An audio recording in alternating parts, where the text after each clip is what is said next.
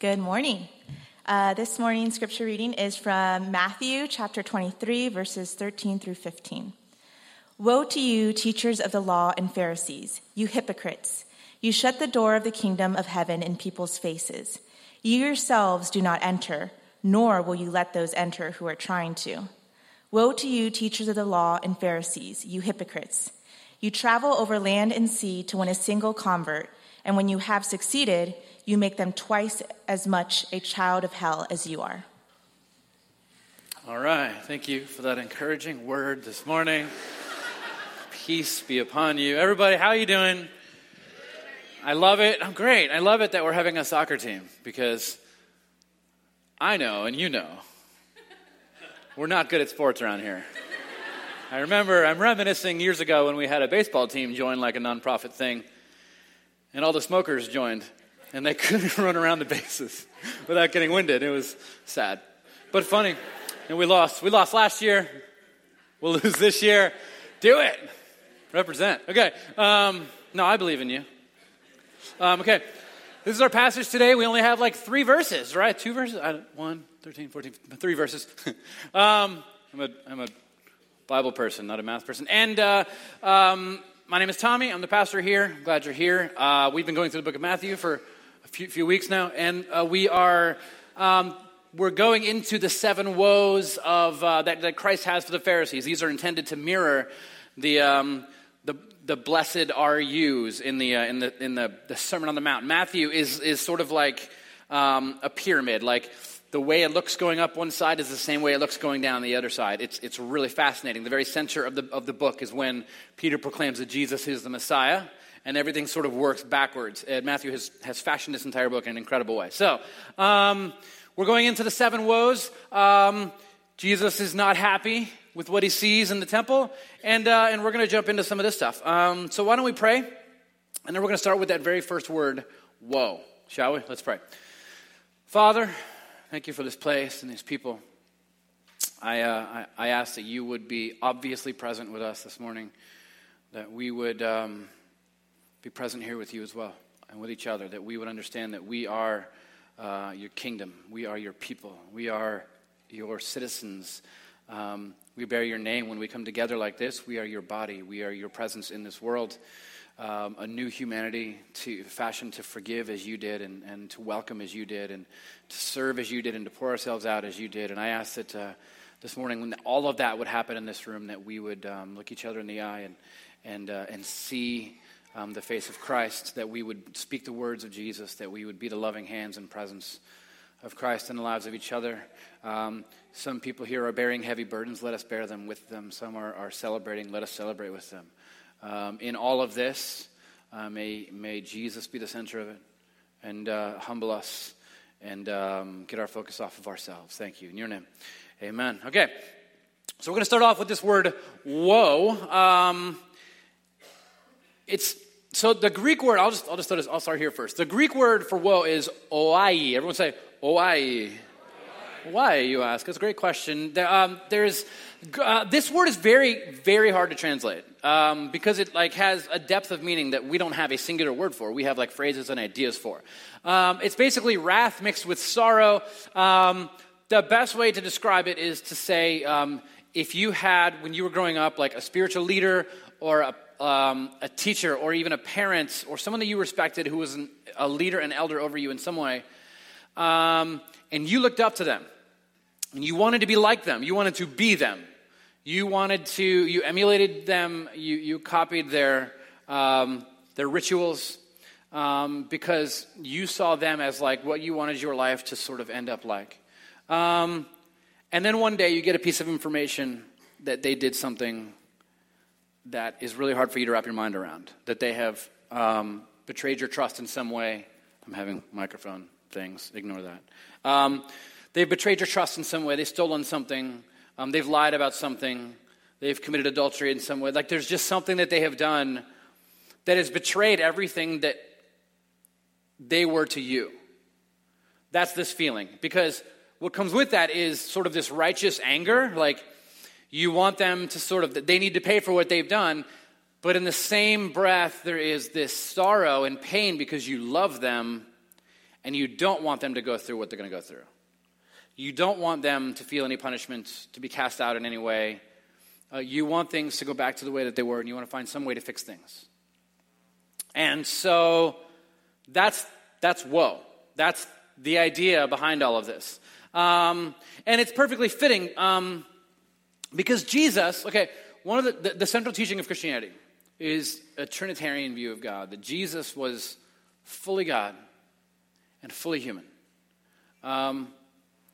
So when we think of Jesus as a human being, I know some of you grew up with this idea that, no, Jesus never cried because he was divine and this and that. Like when he was a baby, he was just perfect, never sinned, never, all of that. That's a little bit of a heresy because it's saying that Jesus was not fully human, but he absolutely was. And so Jesus would have grown up being raised and taught biblical things by these Pharisees that he is now talking to. He would have spent time in the synagogue hearing them preach. He would have spent time constantly in their presence, wanting to be like them. In the last passage, he even gives them the respect that he thinks that they are due. He says, they are teaching you the things of God. He says their teachings are actually the words of God, but their lives are not the life that God would have them live. So they're hypocrites. So there's a bit of this woe thing is that's Jesus speaking now to the Pharisees whom he looks up to and have now that he sees they have totally destroyed sort of their own image in his eyes. Okay? So when he speaks to them, this is how he's speaking to them. So if this is you, if you have experienced this with somebody in your life, and a lot of us have, we've been betrayed by somebody who was over us. This is that feeling. And he says, woe to you, teachers of the law, Pharisees, you hypocrites. Now the word hypocrites is this Greek word hypokritos. It basically means a stage actor. You're a stage actor. That's all you are. It's somebody in that day would put on the costume, they would wear a mask, they would hold it in front of their face, and they would say their lines, and they'd go off the stage, put on another outfit, another mask, and come back out as somebody else. And you never really knew who it was that was doing the acting or the speaking. What Jesus is basically saying is, none of this is real. The way you are acting, they make their tassels long and their phylacteries wide. Like last week we talked about, it's all a show. They're trying to impress you. None of this is real. Do not be impressed. And here's the thing. When we think of hypocrisy, the worst thing, surveys have been done where people say, what's the worst thing someone could call a Christian? And they're like, a hypocrite. Of course. That is the worst thing that a Christian really could be called. However, Jesus is not talking about the everyday sort of thing where you believe something, but then you do something different. Like for instance, I'm not eating sugar right now, but there's donuts right there. If I were to have one of those, I'm a hypocrite for saying you shouldn't eat sugar while just stuffing my face full of donuts. Krispy Kreme, of course. I mean, how can you not? And my wife's not here this morning, so who knows? I could have donuts. She would never know unless she listens to the podcast. This will be a test.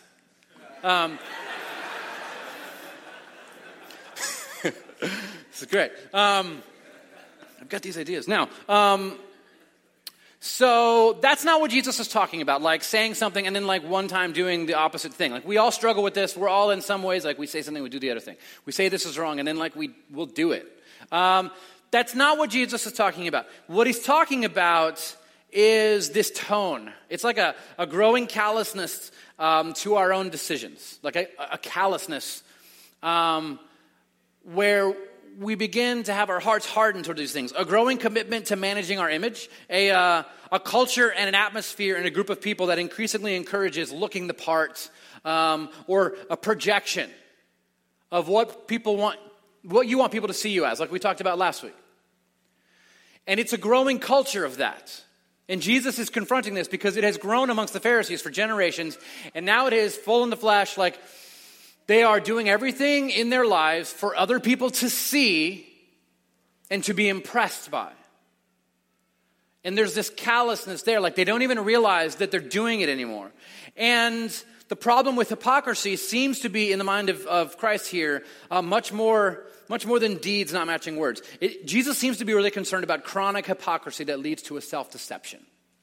After a while, this deception It becomes sort of an ingrained habit, and the hypocrisy in your life is no longer recognizable. You can no longer be honest. It's the opposite of living honestly. When we talk about people living with integrity, that word integrity comes from the word integer, which means one number, one thing. Somebody who lives with integrity is one thing all the time. That is what they are. This is very important for your soul. Your soul needs this. Your soul needs your life to be one thing and one thing only. This growing hypocrisy in the life of the Pharisees is incredibly dangerous, and Jesus says, woe to you for this. I think a few years ago I talked about this. There's this Reverend John Ortberg. He's a theologian. He was a pastor for many years. He wrote a book where he talked about the research that was done at Duke in North Carolina and at Harvard universities that examined the impact of what they call fake adornment. And there's lots of research about this, and it's fascinating. You should read it sometime. Here's a quick crash course. So in one of these studies on fake adornment, a group of women was given expensive Chloe sunglasses to wear, fancy glasses, and they were real and they were expensive. And they gave all the women in the group, just for joining in the study, they gave them all a brand new pair of Chloe sunglasses, and they were very high and very expensive. However, at random, they told half of the women, but these are fake. And the other half, they told them, yes, these are real. And they were all real, but half of the women thought their sunglasses were fake. And what happened was, even though they were signed at random, the knockoff group was more than twice as likely to both cheat and steal in subsequent studies than women who believed that they were wearing the real deal. Women who believed that they were wearing fake sunglasses cheated and stole and lied in the tests more often than the people who weren't. This is fascinating. And in another study, people who thought that they were wearing fake sunglasses were more cynical in their attitudes toward other people, more judgmental, more likely to call people hypocrites, because usually what you are is what you project on other people. And so liars will yell that everyone else is lying. And people who are hypocrites will call everyone else hypocrites. The soul wants to be whole. And apparently fake sunglasses are really bad for your soul. That's why televangelists wear real Yeezys. Okay, just joking. Let's not. Now, we fake it in order to bolster our ego. This is what we do. This is why we fake it. But the result is that we feel like phonies and we become more deceptive and cynical with other people. So Ortberg writes, our soul is so exquisitely sensitive. So exquisitely sensitive is the need of the soul to be whole, to be one thing, to be focused, to be one thing all of the time. Oscar Wilde writes about this. He had his own struggles where he came to realize one day, like, the way that he started out is not the way that he is now. And the way that he saw that things should be is not how he had ordered his life in the future. Like that, as he had grown older, here's where he ended up. And he writes about like awakening to this concept in his life of examining his own life and saying like, how did I get here? Here's what he says in his book, De Profundis. He says, I forgot that every little action of the common day makes or unmakes character. And that therefore, what one has done in the secret chamber, one has someday to cry aloud on the housetop. I ceased to be Lord over myself, and I was no longer the captain of my soul. And I did not know it. I allowed pleasure to dominate me. I ended in horrible disgrace. He got so far down the road that he had forgotten that each day, each decision that you make, each thing that you do individually is sort of an adjustment of the compass needle of the trajectory of the path of your life. And if you make the wrong decisions, if you're not being honest and whole and centered on things of Jesus, you can easily end up in a situation where you are projecting and managing yourself rather than being the captain of your own soul and guiding this thing. Okay? It is very dangerous. The main problem with the Pharisees is they have become hypocrites for so long that they didn't even realize that they were hypocrites anymore. Here's how it plays out. We go to verse 13. You shut the kingdom of heaven in people's faces, and you yourselves do not enter, nor will you let those who enter who are trying to. So let's get our terms and ideas right for a second. In the first century, in Judaism, to open the door of the kingdom of heaven meant to bring somebody in. That's what it meant. It's not talking about disembodied soul in the clouds and giant pearly gates, and you're standing there and Peter's there opening gates and shutting gates for you to enter into cloudy heaven. It's literally talking about the kingdom of heaven. So the kingdom of heaven, what is a kingdom? Let's define these. A kingdom has really three ingredients. There's a king, obviously. Can't have a kingdom without a king. There is land, because the king has to rule over some land. And then there is a people, the citizens of that kingdom. The Jewish people were the kingdom of heaven. That is what they viewed themselves as. They were God's people. Yahweh was their king. Israel was their land. Jerusalem was their city capital. And the Jewish people themselves were the citizens of the kingdom. There were Gentiles who wanted to become Jewish. They wanted to convert. When this happened, it meant that someone had to open the door of the kingdom to them, okay? Now, the main work of Jesus' ministry itself, when he was in this world walking and ministering, was opening the doors of the kingdom for people. This is what he did. When you see him walking to Jerusalem, there are blind, there are the lame, and there are beggars and crippled people all along the road because they weren't allowed to enter into the city of Jerusalem because 1,600 years earlier, King David had made a decree that none of them will be here, that they're unclean, they need to be outside the city walls. Jesus is entering into the city the day before this, before he does this, and he tells all these people, follow me into the city. And he brings them in, and the next verse you see him in the center of the temple, healing the blind, the sick, and the lame. Unheard of. This is him opening the kingdom of heaven for the people to enter in and be one of God's people, to enter into the kingdom, okay? In Christian theology, we are the kingdom of heaven, okay? We are a continuation of what Jesus was doing. Jesus not only did this for the blind and the lame and the beggars, he people who were unclean, he would just look at them and say, you're clean. Welcome back. He would heal people who were sick and couldn't enter into the fellowship. And he would say, enter back into the fellowship of the people. Go be declared clean by the priest. He would go to cities where Romans had sort of outposts, and there were these Roman centurions who, by them being there, made the whole city unclean, by the way. In like Capernaum, if there's like a Roman centurion, which there was, the whole city was unclean by him being there. Yet he would go to this Roman centurion and befriend him and even go into his house and heal his son. His house full of idols, okay? Jesus, his whole deal was, I'm opening the kingdom of heaven for you. And at the end of the book of Matthew, you're going to see this passage right here. Go and make disciples of all nations, okay? Emphasis is on the all in this passage. Because they always believed that, no, the Jewish people were the kingdom of God. And Jesus says, you're going to make disciples of every nation. When Paul says, all who call on the name of the Lord shall be saved, he's making that statement against the exclusivity of the Jewish people.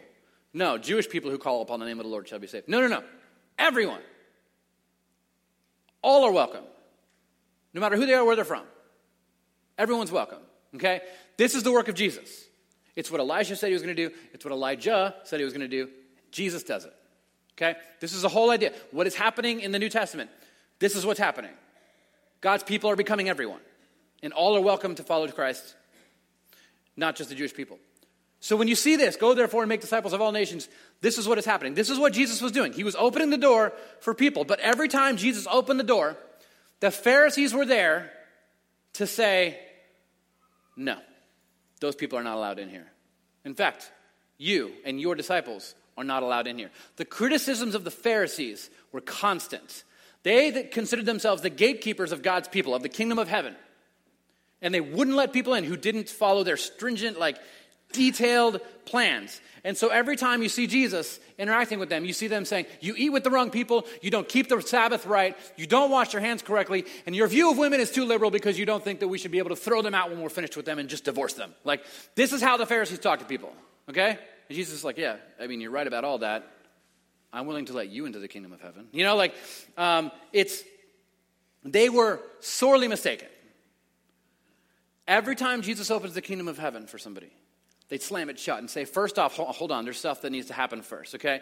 And they would make all these rules for these converts. And so Jesus, in the next verse, says this, woe to you, teachers of the law and the Pharisees, you hypocrites. You travel over land and sea to win a single convert, and when you have succeeded, you make them twice as much of a child of hell as you are. So he's getting a little harsher, a little more brutal. So, real quick, there were... Oh, by the way, I didn't finish my grand idea there. We are the kingdom of heaven. That is us, by the way. Our king is Jesus. The land is the whole world now. The temple veil was rent. The whole symbolism of that is, you can look inside. God's not there. God's, the home is his people now. And everyone is welcome. That is the whole idea of the church. That is what a church was always supposed to be. No, everyone's welcome to come to Christ. Everyone. That is what we were supposed to be. So we go a little farther. So you travel land and sea to win a single convert, and when you have succeeded, you make them twice as much a child of hell as you are. So there were two types of converts in the first century. You kind of need to know about this because as you read the Bible, you're going to see these terms, and you're going to be like, what is this? And now you'll know who these people are. So if you're taking notes, write this down. The first kind of convert was very simple. It was called the God-fearers, and you will see them in plenty of passages in the Scriptures. In the book of Acts, they come heavily into play when Paul goes into Thessalonica. So the God-fearers, these accepted the concept of monotheism. So they're like, okay, one God, Yahweh. We can accept that. And they accepted Jewish moral law. We'll live by the law. They didn't take part in the three markers which justified the Jewish people, there's three things. There was keeping the kosher laws. I don't want to pull a Rick Perry here where I forget the third thing, right? There was keeping the kosher law. There was keeping the Sabbath, and there was circumcision. And these guys, the God-fearers, you would see them outside of the temple. It's sort of like, let me put it in a picture like this in the modern day. It's kind of a stark picture. It's kind of a brutal picture if you think about it.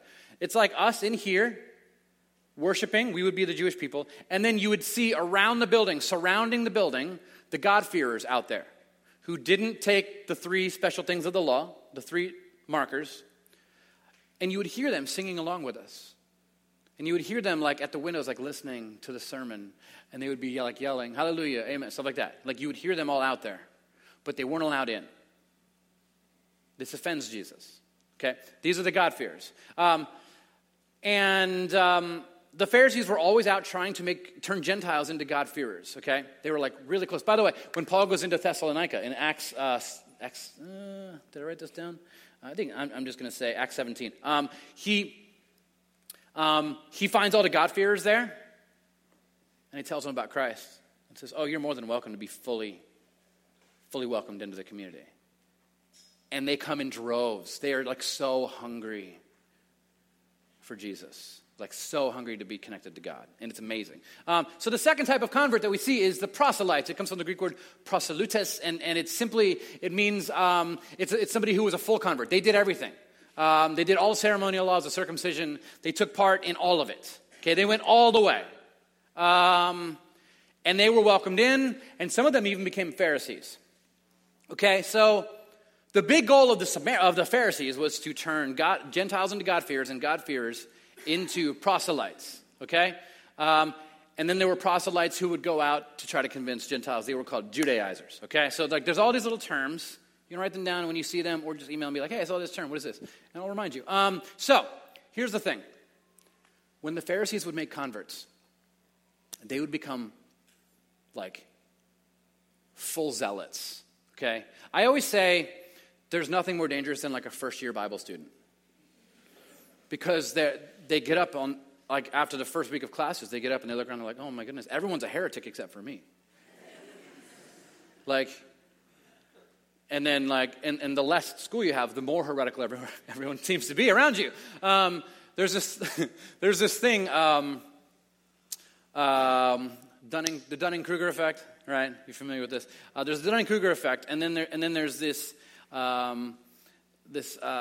imposter syndrome. So, imposter syndrome is something that people who know a lot about a subject, who know an awful lot about a subject, they tend to have this thing called imposter syndrome where they feel like they don't know a lot about the subject, but they literally know a whole lot, maybe everything about the subject, but they feel inadequate, right? That's on one side. And on the other side, there's the Dunning-Kruger effect, where somebody knows very, very little about a topic, but thinks they have all the information, and everyone else is sheeple, and they need to do their research. That word has lost all of its meaning today. It's Google. That's all it is. It's Google. So they would make these converts, and these converts would be worse than the Pharisees, because when you're a leader, what you do in moderation, your followers do in excess. So and remember that, by the way, that is absolutely true. So if the Pharisees were hateful, their followers were terrible. They were, and Jesus says, that's why Jesus says, you've made them twice as much the child of hell as you are. It's terrible, okay? Now, there's this, by the way, all of this is a constant danger in the modern church. There is a pendulum that happens. People who come out of fundamentalism, like full-on fundamentalism, when they begin to deconstruct, that pendulum starts swinging. It doesn't stop in the middle somewhere. Never. It goes all the way to the other end, where they become full-blown, as they call them, like liberals or atheists. Like it goes fully the other way. Also, it works the same going the other direction. When somebody comes out of not when they were raised when they were raised atheists or whatever, and they find sort of religion, whatever it is, they tend to go all the way. Like one day they'll walk in wearing like a yarmulke, and you're like, whoa. And they'll just go the other way, all the way. I just remember this. I had a guy in my dorm at college who found out he was like 1/3 Jewish, literally went out and went like full Hasidic, bought everything. Was carrying a suitcase, like bought the jacket and the tassels and the hat. And the day before, he was wearing Birkenstocks and a hoodie. Like, I was like, what happened? And so like this whole thing, like it happens because you suddenly see like I can be part of something. Okay, it takes stay with people when that happens. By the way, stay with them. They're leaving out. It's okay. Like everyone's on a journey. Don't push away. Like go with them. Like walk with them. Spend time. Like listen. Speak. This is how people adjust and change. It's part of the process, and it's okay. It really is okay. They went that way. They're gonna swing back, and they may end up back over here where you don't like, and they may go back over here. It's okay. This is how life is. This is life. Faith is a journey. And I actually want to spend a few minutes this morning talking about this, the idea of conversion, how this happens. Conversion, evangelization, conversion, these kind of things have a really bad rap today because people believe it to be manipulative. And oftentimes it is. I'll give it that. We'll talk a little bit about that. People tend to believe that this kind of stuff is more manipulative than it means to be. A lot of the generation today have a deeply flawed view of trying to convert people. And so I want to talk about that for a minute. There's a guy with an awesome name, Dr. Louis Rambo. So Dr. Rambo, he wrote a book called Understanding Religious Conversion. And he put together in this book over a century of scholarship on conversion, not just Christianity, conversion in general, to religions, from religion to religion. And it wasn't centered on any specific religion, but religion in general. And before his book, it was basically believed, sort of like it is now, because these things, again, go in pendulums and waves and swings. It was believed that conversion was mainly a manipulative act that was done by the part of the person trying to convert somebody, that the other person was just simply manipulated. And his findings were just the opposite. That there is a path that a person who is converted takes, and they are the ones majorly active, taking part in their own conversion. And so he has this whole thing he writes out in his books where he calls them seekers. And he performs all kinds of studies in which theology is kept neutral. And he found several things. So I want to work my way through these. First off, there is this context that everyone lives in. You have a context, I have a context, we have a culture, you have a microculture, a subculture that you are a part of that I don't know anything about, I have a subculture that you don't know anything about, like we are all in these little subcultures. And by and large, people are rarely converted by outsiders to your culture. They're just not. It's not effective to stand on a street corner and yell at people. It's literally like the reverse of effective. It does the opposite. I have seen a woman from Watermark. I was in Ybor one night, and I saw a woman from Watermark walking down the street, and she didn't know I was there. I hadn't said hi yet because she's way over there walking that way. And then there's the old street preacher over here holding a big sign with all kinds of just crazy stuff on it. And he literally called her a whore. I don't know what you're thinking you're going to accomplish by any of this. Nothing is what actually you're going to accomplish. People are not converted by a person very separated from them. They tend to change because people in their own context are present with them. That means they know them and they're listening to them. They understand their journey, part of what they've gone through, and they listen. Not only do they listen, but they hear everything that the person is saying. It's built-in relationship, okay? Outsiders just know. If you're on the outside, it's hard to speak into the life of someone whose life you have taken no part in. Just so you know. It may actually work against you. Be in people's lives. Be contextual. Be incarnational, like Jesus was. Enter into their world. There's no such thing, what he found was there's no such thing as a conversion without a crisis. And so I'm going to alliterate this whole thing. So for you Baptists, this will be helpful. It'll help you, okay? There's no conversion from a context without crisis. And here's what he means by this.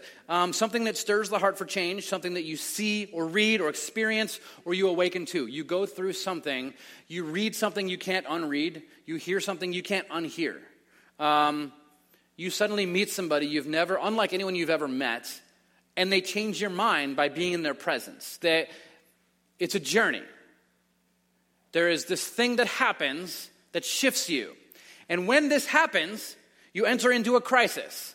And nobody wants to dwell in a crisis. It's too painful. I remember like 12, 13 years ago, I went through a huge deconstruction of my worldview and Christianity and all of that. It's very confusing and complicated and difficult as you are navigating these things. And you kind of end up a bit of a hoarder. And you have all these kind of theologically, like all these things which don't go together. There's no order in the house. They're just all there. And you don't know what to throw out and what to keep. It's very confusing, and a lot of people just throw the whole thing out. Happens a lot, constantly. And so a crisis will send you on a journey. Not just a journey. It'll send you on a quest. And to keep alliteration, a quest. It will send you on a quest. Now, nobody wants to dwell in a crisis, so you go on a quest. Okay, something you need to know. Revivalists and evangelists are masters of precipitating crisis. That's how they do it. If I can convince you in 20 minutes that God hates you, that you've been thrown out, that you're going to be destroyed, you're going to suffer, not only that, your children, your spouse, and everyone you ever know, that is happening to you if you don't pray this prayer. I have just taken you from comfort and context into a crisis, and I'm offering you everything you need to fix it. They are masters of manipulation. This is how this happens. They stoke fear in order to force conversion, okay? It's pretty toxic, and it's not biblical. Early Christianity, not in the scriptures and not in early Christianity. Early Christian preaching does not seek foremost to precipitate a crisis. It in fact does just the opposite. It's an answer to crisis that already exists. It's not hard to practice biblical sort of evangelization, if you will. Okay? It's not complicated. It's like, obviously things are broken. Things are not right. You know this. I know this. I didn't cause you to awaken to this. You've known this. Our argument is they have the wrong king. and their earthly kings that they are electing every year or that they are following or their gurus, like their kings cannot fix what their own people broke. If we broke it, we can't fix it. We need a new king. And then we tell the story of Christ. And the story is powerful. It's just simply affirming, like, yes, things are broken. I follow Jesus because I no longer trust this. It doesn't work. And so early Christian preaching does not seek to precipitate a crisis. There is no one standing up and saying, here's your situation, and then painting this terrible, terrible, terrible picture for you and saying, now pray the sinner's prayer. In fact, I have people ask me sometimes, why don't you give an invitation, people to come forward? Do you know where the invitation started?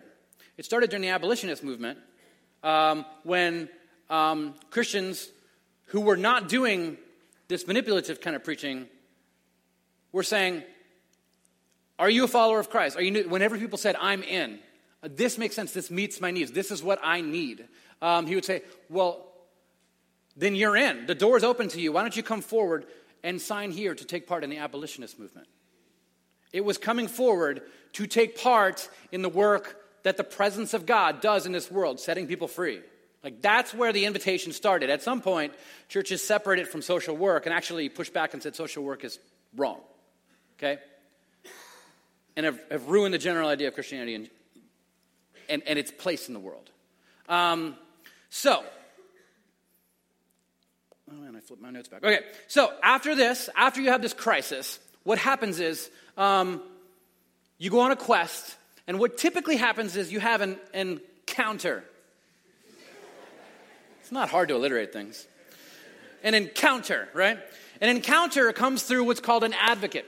Okay, advocates, again, come out of your context. It's usually your parents.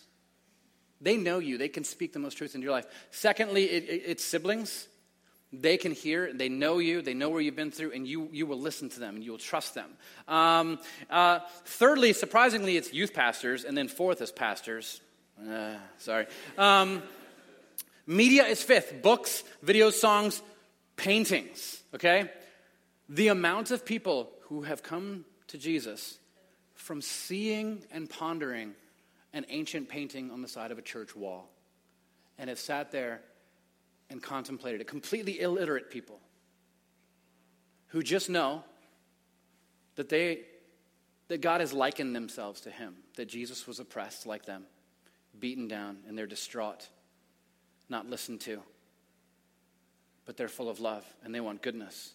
And then they look upon the cross and they see Jesus and they connect with it and they come to Christ and they become deep, intense followers of Jesus. And the only scripture that they have is the Word of God, the Spirit of God within them, speaking the Word of God to them, and the paintings on the sides of the church walls and on the stained glass windows. And they build a faith from that. It is possible. People have done it since the beginning of time. So an encounter. This is the next step. This is what happens. And here's the thing. The further we are from the church. So typically the encounter happens through the church. This is God's instrument of sort of bringing redemption to the world in these days. But the farther you get from the church, what you'll actually see is there are actually mystical experiences that people have when they come to Christ. The amount of, Scott McKnight writes about this, and Dr. Rambo writes about this. He says the amount of he writes about the amount of Jews and Muslims who had experiences, mystical experiences with Jesus, and then entered into following Jesus in that way. And the way to talk about it is there's these mystical experiences that happen. The farther you get from the church, God is speaking to people. He's calling them. They are entering into crisis. He is offering himself there as the encounter. And after that, there's sort of this, oh, by the way, there's a thing that churches do, that Christians tend to do. It's, and parachurch organizations do. It's called encapsulation. It's not one of my C's, but encapsulation. Encapsulation is when you pull somebody out of their context and you get them in another context where they are free of all distraction, and then you work with them to convert them, okay? Like summer camps can do this. Churches technically are a form of encapsulation where we gather together and it's just us and we talk about these things of Jesus. the thing we must remember is that any kind of encapsulating thing, you have to leave. You have to create space for people to leave. Like, people have to be safe. People have to be free to go. No manipulation. No talking. We are here to meet your needs. Okay, that's all we want. To help you understand what we have found. Okay? If it connects with you, it's awesome. If it doesn't, I understand. Keep searching. Maybe you'll be back. And in fact, after the encounter, one of two things happens. The first thing that can happen is there is the walk away. Okay? It's fine. It's the journey. It's part of the journey. Do not be afraid. I trust God for people. I trust God with people. And after that, other than the walk away, there is this idea of the commitment, the final C, commitment, where you enter into this ritual and you build this new culture in your life and it becomes centered in these other things. Now, there's two ways that this can happen, and this to me is fascinating, and this is helpful for people who are like you parents who are asking questions about, what about my children? I mean, they're coming of age, and how do I know what they think about all this, about following Jesus? How do I know if my children are in or out? What am I capable of knowing about this? So there's two ways that this happens, for those of you pondering these ideas, and I know some of you are. So sometimes there's a sudden act. Sometimes conversion is a sudden act. Like Paul, for instance. He's on a horse traveling to the city of Damascus. He spent the last decade literally rounding up Christians, families, men, women, and children, and either arresting them and throwing them to the lions or the wolves in the arenas, or just slaughtering them right there with swords or stoning them. Paul has been doing this for 10 years, and he's on a horse on the way to Damascus, and he has a mystical experience. And Jesus shows up and says, stop persecuting my people. And he awakens and becomes a follower of Jesus, and 3 months later, he's proclaiming the gospel as one of the people that he was just killing. Okay? This happened. So sometimes it is suddenly. Other times, though, it's not. Growing up, I was kind of always taught, especially by televangelist preachers who said, look, if you can't name the spot and the time and the place where you became a Christian, then you're not one. That's just somebody who in that moment wants you to make that decision then so they can say, another person under my preaching came to Christ. Okay? Manipulative. It's BS.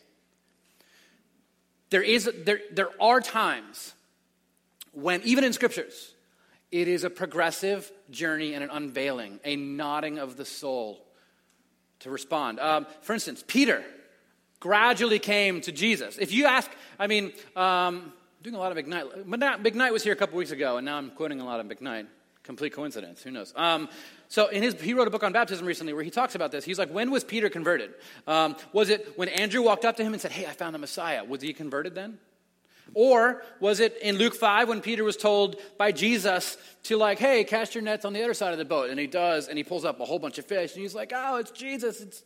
And he freaks out and worships Jesus. Was it then, or was it in Matthew 16 when he confesses that Jesus is the Messiah? It's a pretty big deal. Was it in John 21 after he denied Jesus, and then he repents and says, I know who you are, and I'm sorry? Or Acts 2 when he receives the Holy Spirit.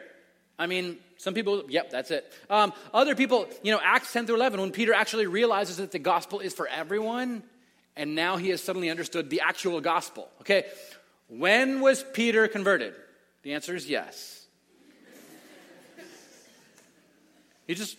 It's this thing, it's this progressive, Peter was illuminated over and over, and each time he responded with this fresh, nodding, yes, once again. Yes. Each time his life was changed again and again. Conversion oftentimes is a lifelong process. That's how it has been for me. Building, tearing down, building, tearing down, building, tearing down. God moving me deep inside my soul, and this sort of awakening to once again, God has shown himself through this small crisis, this huge crisis, this small crisis, this small crisis, this huge crisis. And it's just been this turn and this gentle nod of the soul. Yeah, this is the path. This is the way. And it comes together piece by piece. It's the journey and surrendering and backing up and surrendering again. I believe that God is using your life to prepare you to respond to the next thing all the time, just like Peter. God is constantly using the events in your life. Paul writes about this, using the events in your life to just prick your soul a little bit to say, okay, yeah, and a little farther, and a little farther. And you are becoming exactly what God has for you to become. The work of Jesus is fully focused, and the work of the church is fully focused on revealing the kingdom of heaven to you and inviting you to take part in it for your change and for your growth. The whole goal of this is to keep our eyes on the center thing, the kingdom of heaven. When we get our eyes off of that, we begin to take part in the hypocrisy that Jesus is talking about. When our faith gets separated from the yearning of our soul to be wholly committed to one thing. You cannot serve two masters, God or money, God's kingdom or earthly kingdoms. There is one king, there is one kingdom. There is one people of God. And your soul is calling out to you to follow that. And when you pull it in two different directions, you will find unhealth in the depths of who you are. And it will manifest itself in terrible ways. We can see that looking at evangelicalism all around us. Why don't we take communion to remind ourselves of who it is that we are and that we follow. Our communion servers, you guys can take the elements and spread around the room. We do this every single week. It's the great reminder. It's the great gift. It's the good gift. It is finding Christ in the common. It is an exercise, a spiritual exercise that every single day as we go throughout our life, we will remember that when we stood at the table of Jesus and we took the bread, which is the body of Christ, and we dipped it in the wine, which represents the blood of Christ, and we ate it and we took it down inside of us, that we saw Christ in that and we found healing and we were affirming the nod in our souls like, yes, this is the path. And as we go out these doors and we go through our day, we will remember that and we will begin to see Christ in the common and be reminded the kingdom of heaven is for them, it's for them, it's for them, it's for them, it's for them. There's nobody that it's not for. And so as we take communion, we'll take some time and we will quiet our souls and listen to God, shall we? Let's pray. Father, thank you for this place and these people. Guide us now into wholeness, into goodness, into peace. In your name, amen.